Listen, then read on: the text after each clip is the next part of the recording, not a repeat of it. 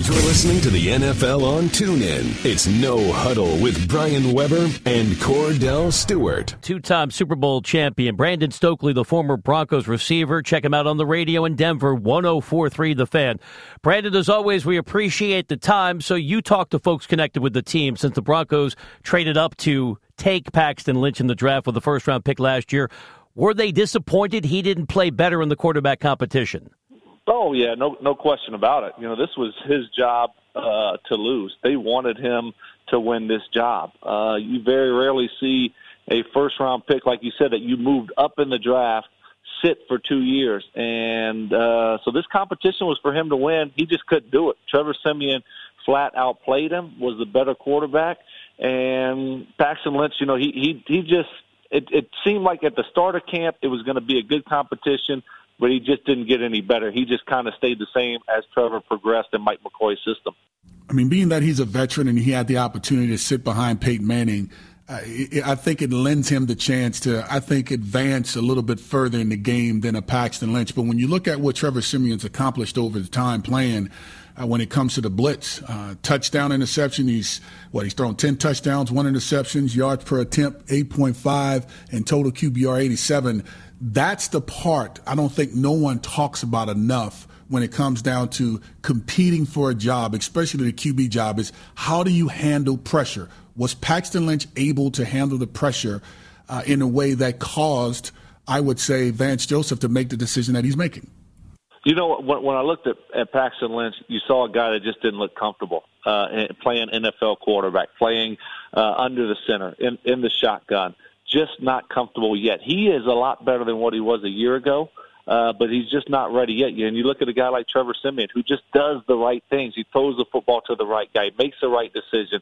He's not going to turn the football over. And he has that year of experience from last year. So I think Trevor just was Mr. Consistency. And as an offensive coordinator, head coach, first-year head coach, what do you want? You want the guy that you're not sure what he's going to do with the football. You want that consistent guy that you know where he's going to throw the football, and a guy that just got better and better throughout camp. And Trevor was that guy. Brandon Stokely is our guest on the NFL on TuneIn. Brandon, head coach Vance Joseph, as you know, said Jamaal Charles is going to play a lot Saturday against the Packers. Does Charles need to show something on the field in this game to make the roster? Is he on the bubble? Oh, yeah. Yeah, he needs to show a lot. They got a young guy here, D'Angelo Henderson, that they drafted in the 6th round out of Coastal Carolina, who is a stud, just a really, really good football player, and they love him. So, and you have Devontae Booker, who they drafted the year before, who is hurt right now. And then you got C.J. Anderson, and they love Andy Janovich, the fullback. So it's a crowded room. It is a crowded room, and he hasn't played in any games.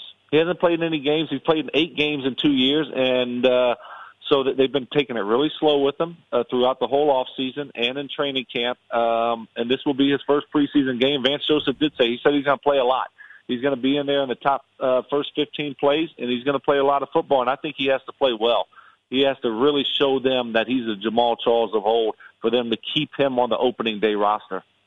Brandon, you know I'm a big fan of Vance Joseph. He's a childhood friend. We grew up together from the age of 7, and I think he's taken his head coaching position, I think, by the horns, and really is being transparent with the media, but being really honest and player-friendly when it comes down to competition. And if you look at the offensive line, when it comes to the guard position, you have Max Garcia and Alan Barber. How is that panning out to be able to let's just say, lock up the interior part of this offensive line for Trevor Siemian? Yeah, you know, I mean, that was one of the biggest disappointments last year was their offensive line, and that was one of the reasons why I thought Trevor played a lot better than people give him credit for. They couldn't run the football. They didn't protect the quarterback very well, and he still went out there as a first-year starter and did a very good job. I look at the left guard position, and you're probably going to have 4 new starters from last year's offensive line to this year's offensive line. And Max Garcia was the guy last year, and I think it's going to be Alan Barber this year. You could also see him flip-flop. Vance Joseph has said, we're going to play the best 5 offensive linemen. Connor McGovern, a draft pick from last year, has been playing very well. You might see him at the right guard, then move their biggest free agent acquisition, Ronald Leary from the Cowboys, to the left guard spot. So there's some flipping and flopping that still could happen. But I think first game of the season, it probably will be Alan Barber as a starter, and that would be 4 new offensive linemen from last year to this year. With Garrett Bowles, their rookie, 20th pick overall, is going to be the starter at left tackle. So it's going to be interesting. I think that group will be a lot better run blocking. I've still got my questions and concerns about their pass protection. He's Cordell Stewart. I'm Brian Weber, spotlighting the Broncos with Brandon Stokely on the NFL on TuneIn. We know the defense remains the strength of this team, but how much are they going to miss linebacker Shane Ray as he deals with a wrist injury? Oh, man, they're going to miss him a lot. He was going to have a breakout year, and I think he still will have a good year, but I don't know how long that wrist injury is going to linger around. But he was going to have just an unbelievable year this year. I just felt that you could just tell his mindset and approach this year. I was bummed out for him that it happened to him, but hopefully they can get him back early. So they're going to miss him a lot. They got Shaq Barrett back, a guy that was going to play a big role for them also this year, but in a reserved role. So he just got back to practice from having hip surgery a couple days ago. So he's back now, and so that helps them out a little bit. But the defense will still be good. They'll still be good. Big emphasis this offseason on stopping the run. They've had some injuries up front with Derek Wolfe and Jared Crick. Those guys should be back for the first week of the season. So that no-fly zone is still intact. Teams are going to test them. Teams are going to run the football against this defense. They're not going to be trying to throw the football all around the yard against that secondary. So up front, if they can stop the run, it's going to be a great defense. Brandon, how are the players responding to Vance Joseph in his first year as the head coach for the Denver Broncos? They're responding well. You know, you can tell everybody really respects him.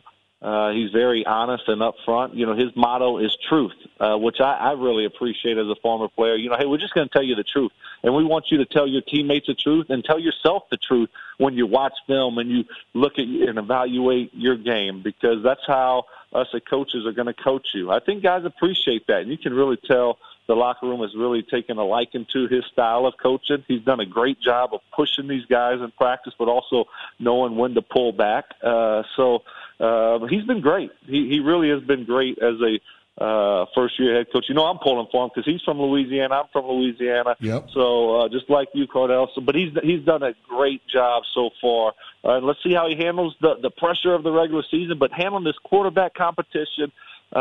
He really had a plan in place for it, and he followed through to the last possible moment. And when it was very clear who the starter should be, he made the decision. So I think he passed that first big test as far as quarterback competition. He passed that with flying colors. Now let's see how he handles the pressures and the rigors of the regular season. Let's wrap it up with the big picture. We know how rugged and competitive the AFC West is, but if Trevor Siemian can limit the mistakes, do you think the Broncos are a playoff team?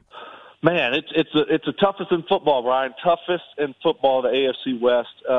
It's going to be tough for the Broncos. Let's see how this new offense with Mike McCoy, this new offensive line, comes together. They're going to have to play. They're going to have to start fast, and that's hard to do with all these new parts and pieces that they have this year. I think it's a team that's going to be right on the bubble because this defense is going to be great.